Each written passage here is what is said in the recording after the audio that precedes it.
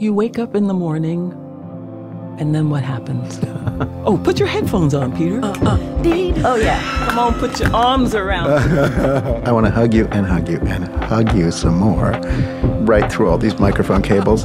Go ahead. I know I'm in the right time, in the right space. Do you feel that?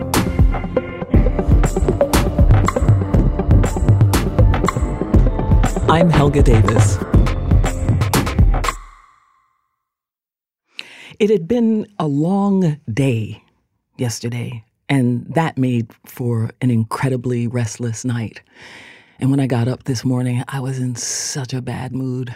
So much so that I decided that when I left my building, I was not going to perform my morning ministry. So what's the morning ministry? The morning ministry means that I get up, I get out of my apartment, I get out of my head and get into my body and find connection in the people around me immediately.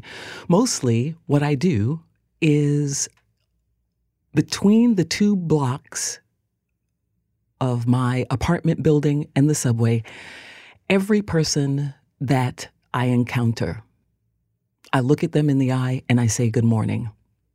That's it. That's the morning ministry. And I was so tired and not really in a good mood. And it's one of the few times that I actually decided I'm not doing this. And then the strange thing happened. There are people that I normally pass in the morning whom I look up and reach out and say good morning to. And I had my head down, but they, in turn, walked a little bit closer to me and said, good morning. And I kind of giggled because I couldn't believe it was happening. I think about that and the tired voice and moving out into the world as I think about this conversation today with Julia Bullock. Julia Bullock is a soprano. She's a woman I met actually here in the green space at WNYC, and I'd not heard her sing. And on the evening that we met, she wasn't feeling well either. And I couldn't imagine how scary that must have been because she had a really big performance in the next couple days at the Ojai Music Festival. She was performing a piece based on Josephine Baker with a text by Claudia Rankine and music by the composer Tyshawn Sorey. And then something else happened. She came to the stage and decided to speak the text that she was going to sing. And even in her reading of the text, I knew that I had to meet her.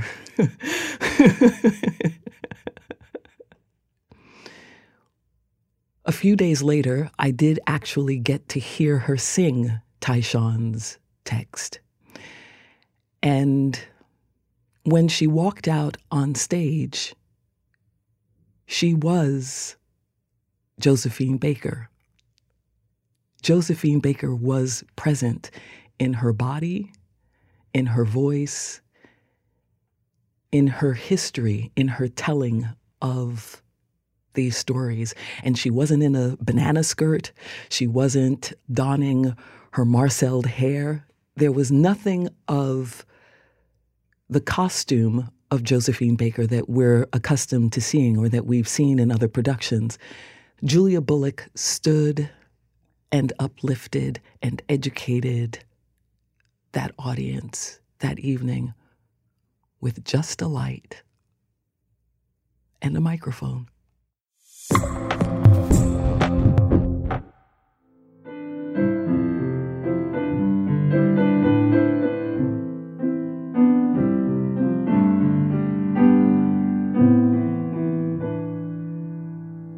So I'm actually going to stop playing there because that's all I remember. And if I keep trying to play that, I'm going to get frustrated and not talk to you because I won't be able to stop until I can remember the whole thing. So what I love about that is that it's all white keys, right? Mm-hmm. And I think when I was taking piano lessons, that was one of the things that not because it was all white keys or anything, but I had seen the movie Fame like 8 times. And I would cry every time. And I was completely obsessed with that film. And I wanted so much to be in that school, to be in that environment, to be singing, to be a musician. And my mother was just like, no. And there wasn't any conversation about it. Why was that? Because one, I don't think that she thought I was good enough to do that. And whatever my gift might have been, it was still hidden from plain view. And my mother was not going to take a chance or take the chance with my life that I would go and follow some ridiculous idea that I was a musician or that I was a performer. She also told me, I'm not sending you to school to learn to sing and dance for white people. Period. Wow. Like that was another part of it. And my mom's a nurse, and she worked in an emergency room for 25 years. And that thing she understands, like do something that is helpful or that people need, and stop with all the dreaming.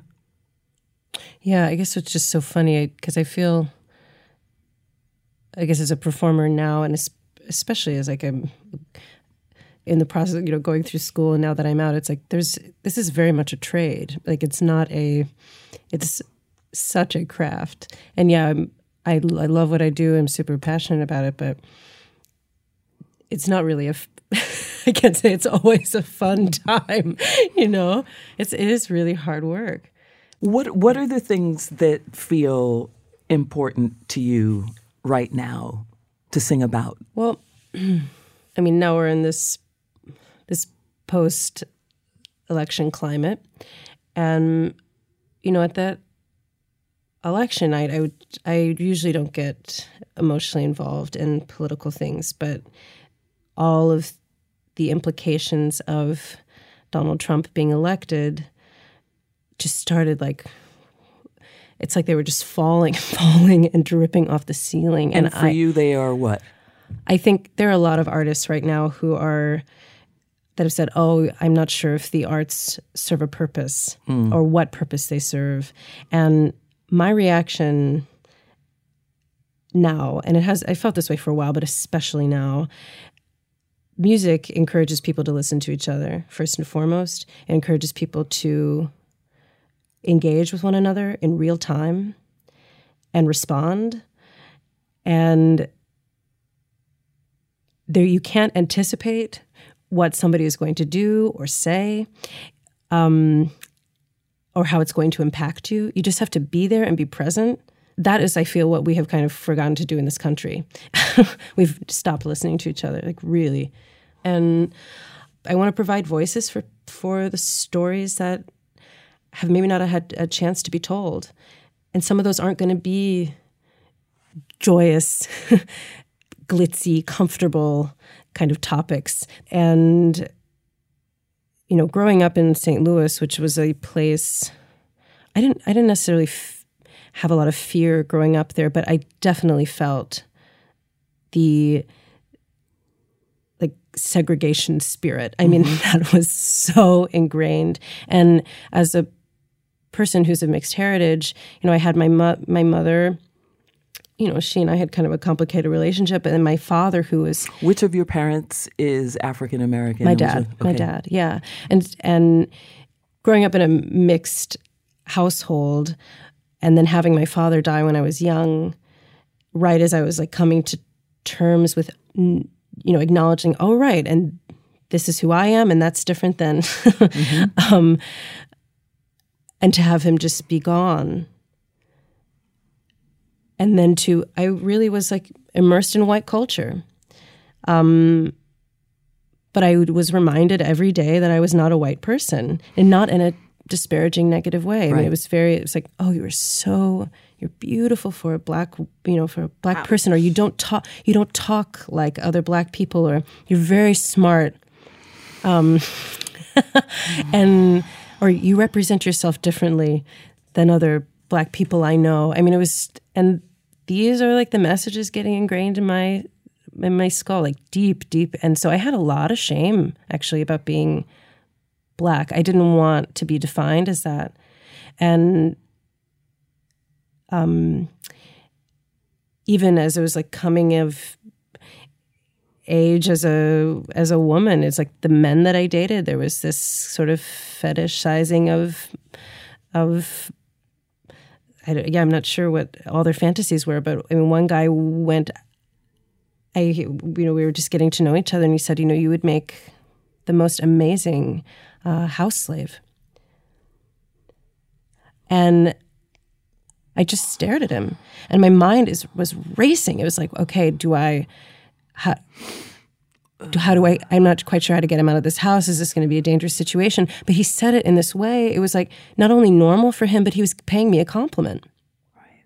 And it was like, okay, but he's viewing that as a positive thing. Obviously, what a horrible thing to say. But it's like, all right, I actually don't need to own myself. Mm. And I shouldn't be owning myself. Mm. Like that's the message you take away, no matter how you cut it. So telling stories of women who are, fighting for their every freedom they've got, all of their, all these empowering stories. It's like, that's really, and these are like necessary things, I guess, for me to kind of retrack and reprogram my own mind. That's part of why I want to tell those stories. And I also really want to tell stories and sing music of Black people, Black performers. But here's my question, Julia, and this is where I feel like I run into something, where I run into myself in a peculiar way. So I had church music on Sunday, so I had gospel music on Sunday, and I had Mozart and Bach and Beethoven on Saturday. Mm-hmm. And what I learned is that all of that music is my music. Yeah. All of it. Absolutely. Right? Absolutely.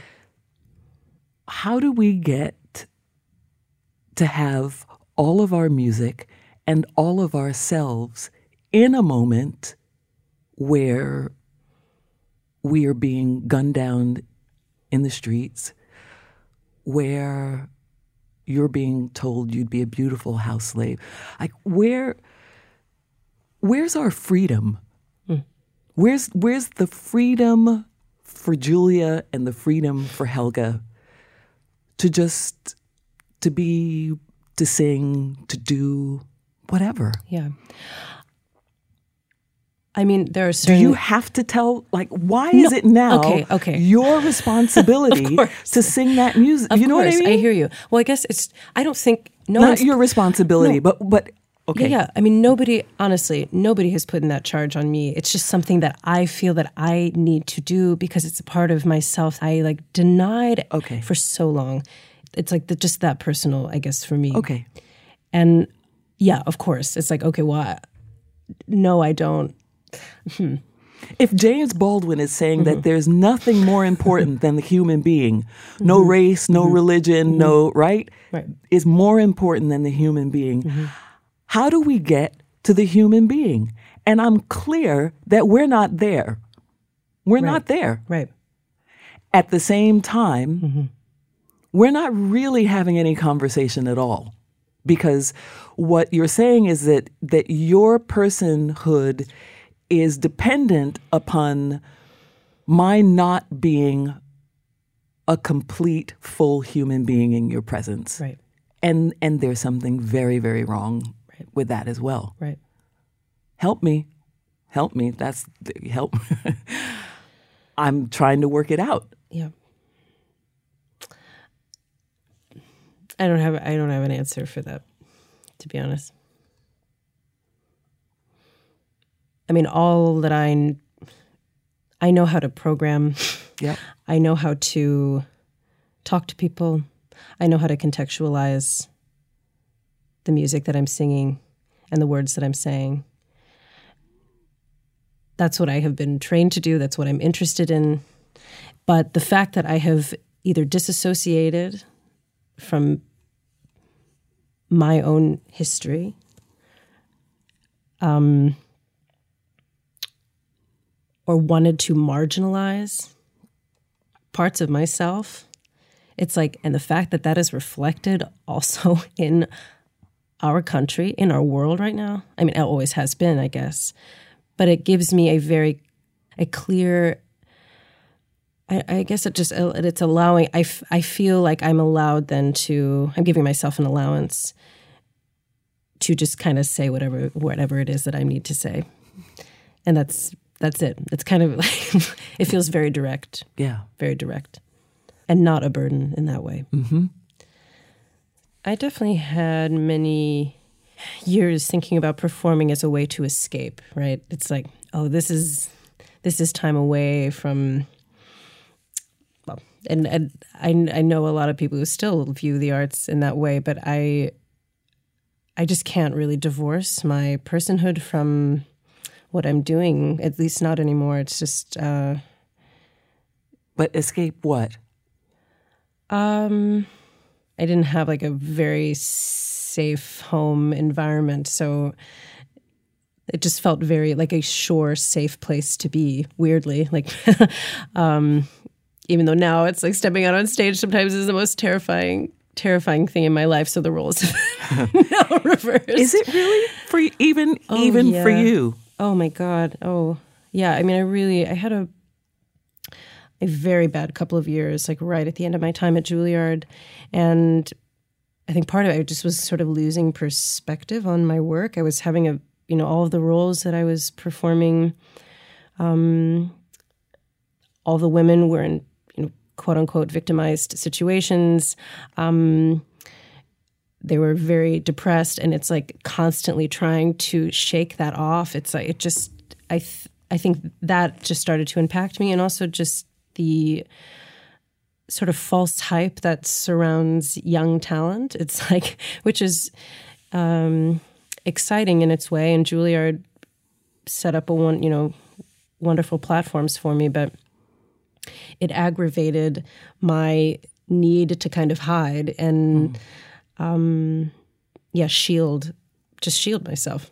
So my body actually just I started getting a psychosomatic physical impairment, really, that almost prevented me from speaking some days. It was so bad. And I've been working very hard to keep pushing through that. And of course, like right when I was in the thick of it, I called and visited every coach and teacher and performer that I could get my hands on. Right. I just said, I think maybe I'm just going to have to quit, because I probably shouldn't be doing this if my body is actually rejecting what I'm doing. And they said, well, no, I think it's the exact opposite. That you are here reaching out for help, wanting reassurance and one amazing teacher said, the Julia that I see on stage is the authentic person, because she's super conscious, focused, intentional. And the one you walk around with in life, it's like you're still coming to terms with just being yourself. And she's like, so absolutely, she absolutely was obviously trying to encourage me not to quit. But I really valued that statement, because that hadn't fully occurred to me, just not consciously anyway. Mm-hmm. You spoke a little bit earlier about a teacher that you had who said something to you that you needed to hear in a particular moment. Say something a little bit about your teachers. I know everyone who teaches says, and the greatest teachers of my life are my students, but there really is something to that statement.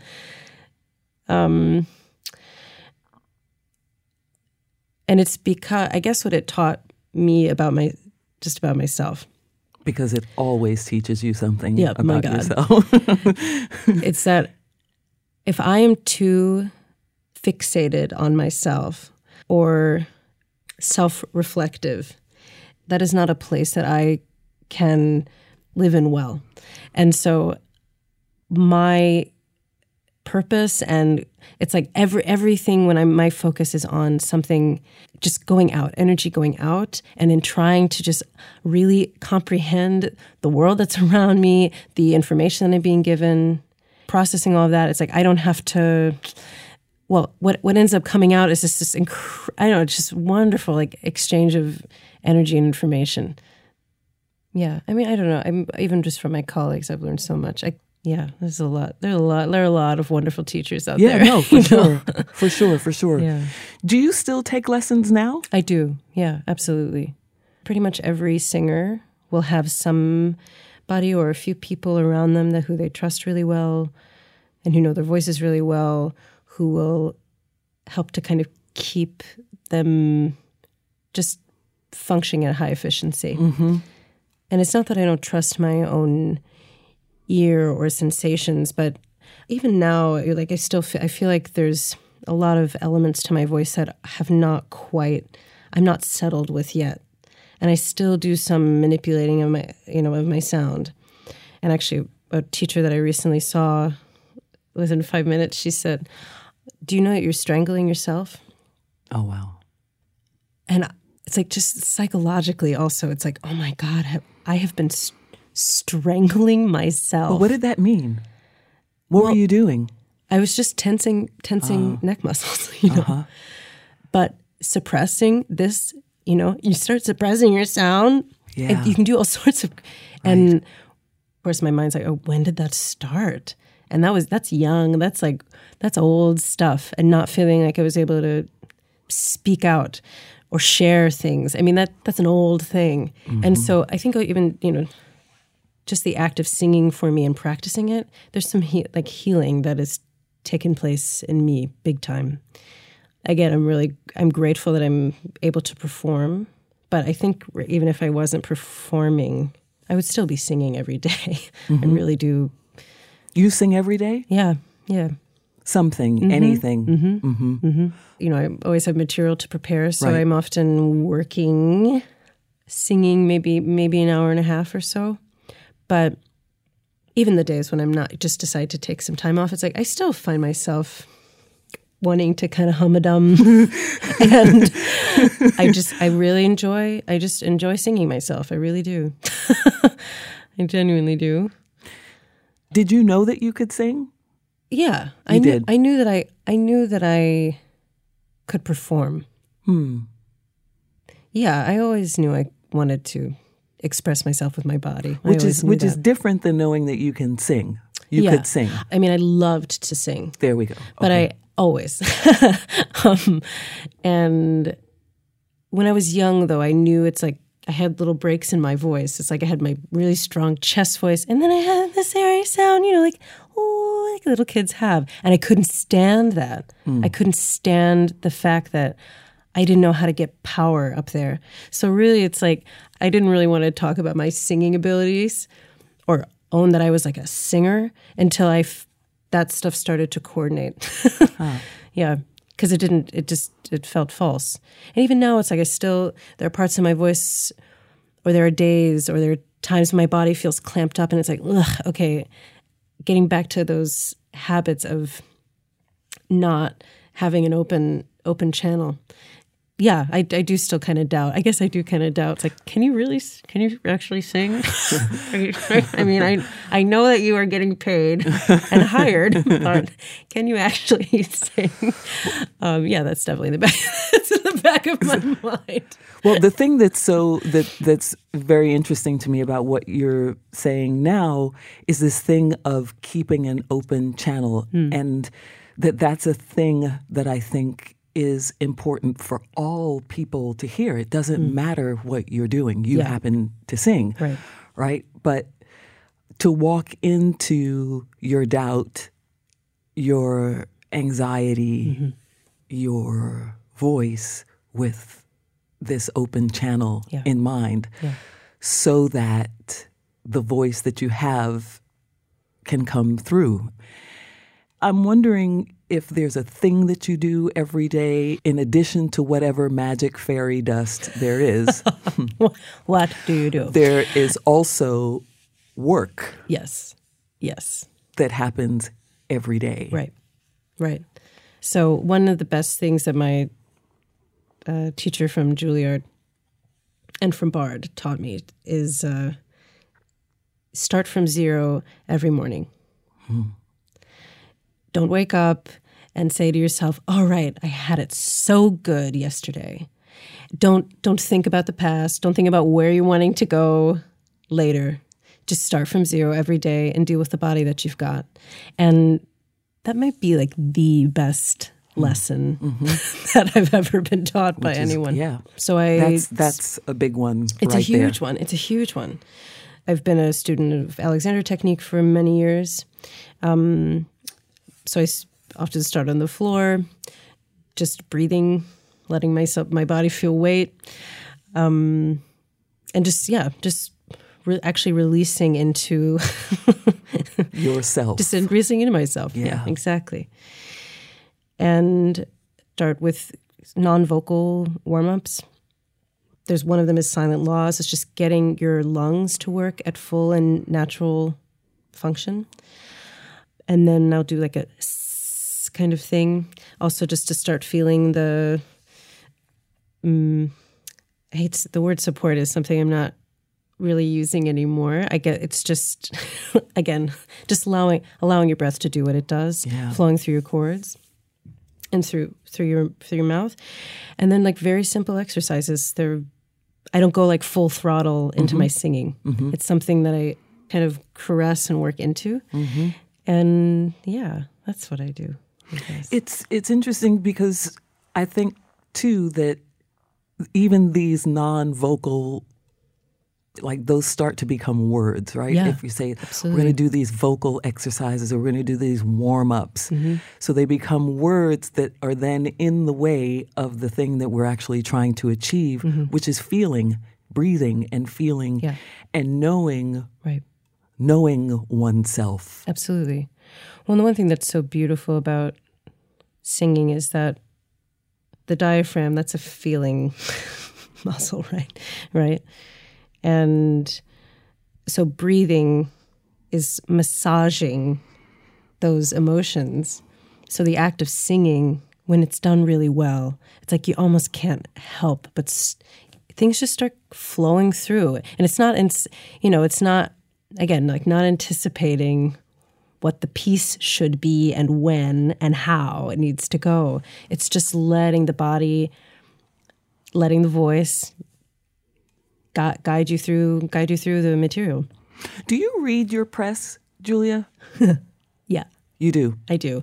I've definitely have a very complicated relationship with that.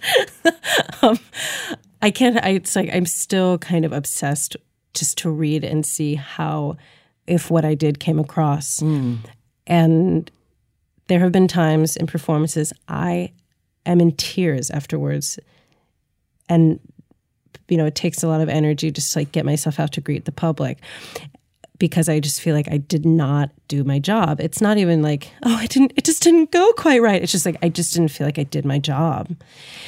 Or I was holding something back. And so I have this energetic, emotional charge that has not been released. It's like I have to be able to release it before I can get on and interact with people.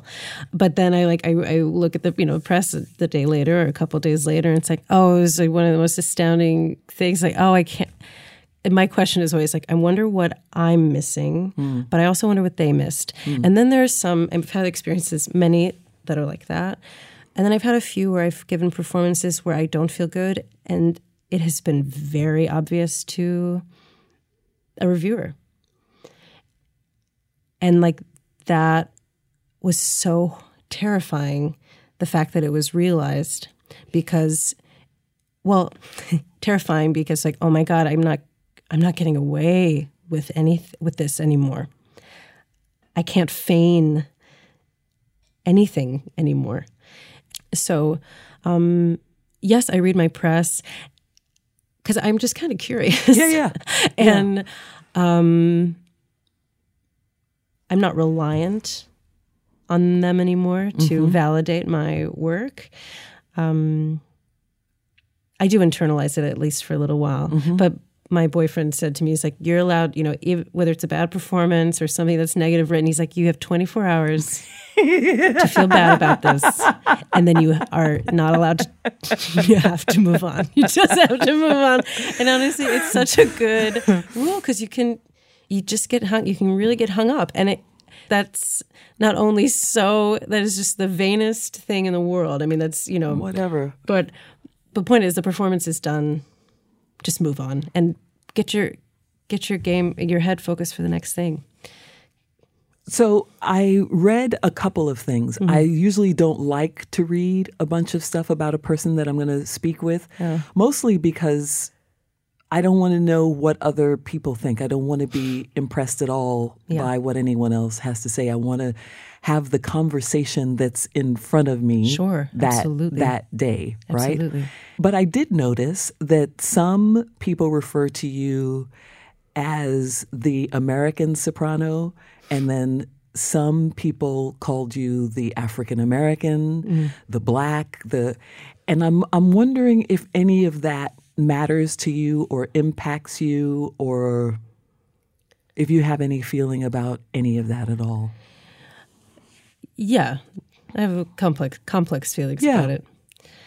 Everything that has been said in terms of a descriptor, it's like, all right, they're just trying to find some way to identify me. And we love, as human beings, we love categorizing people and placing them in, And of course, they say those things, and I just need to interject this. Yeah. They say those things at the same time they say that you're a singer who is not easy to categorize. Right? So it's both things at the same time. Sorry. Please continue. That's press comedy for, I'm not quite sure why. It's like if they publish a photo of my face, it's very clear that I am not a white American. Why does it need to be in print? I don't know. But hey, whatever. It's an obvious thing if they feel a need to write that as a particular descriptive word. One thing that I've wondered is, are they trying to get like the next great Black American soprano?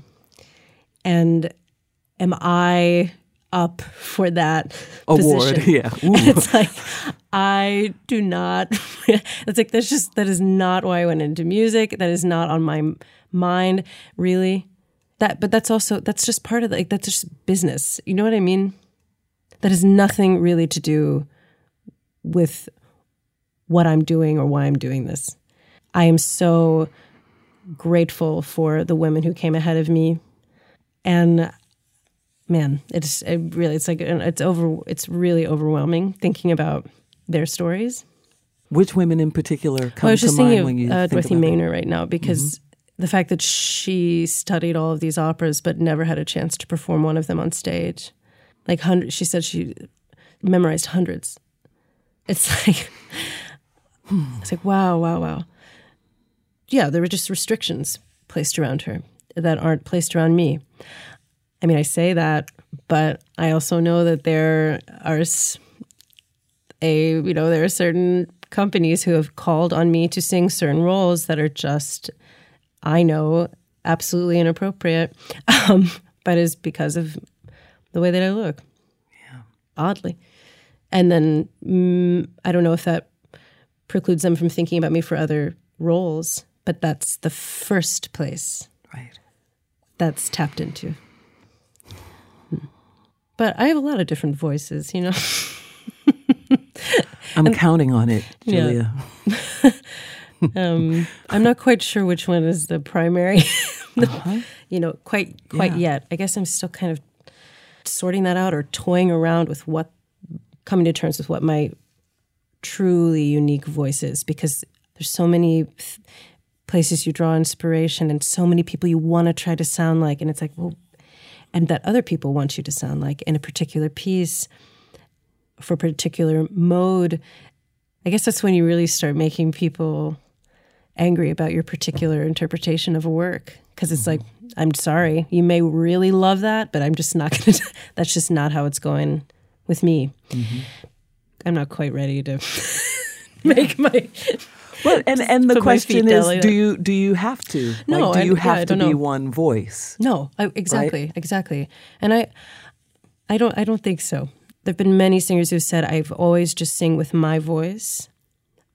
But again, it's just like, wow, but God, the human voice itself is capable of so many different kinds of sounds, and they can all be produced if they're produced healthily, and even if they aren't, if it's for a very specific reason, and you're not truly harming yourself, permanently. The teachers that I have in place now are the ones who try to make sure that I'm doing what I do and what I want to do safely. That's their job. Mm-hmm. And I'm really grateful for that. Because otherwise I really might throw myself out. Because temperamentally, that's definitely my inclination. Oh, yours too. I like that. Mine too. Yeah. Secret Helga.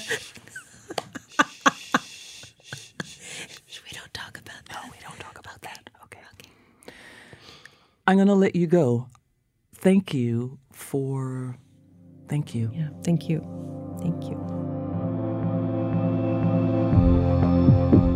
Julia Bullock, a wonderful young soprano whose work I'm looking forward to following. Tell me this, too. What are the ways in which you connect with history and use what you do to connect to the world around you? And what are some of the ways in which some small action that you took came back to you when you needed it the most? You can always reach out to me at helga@wqxr.org or follow me on Facebook.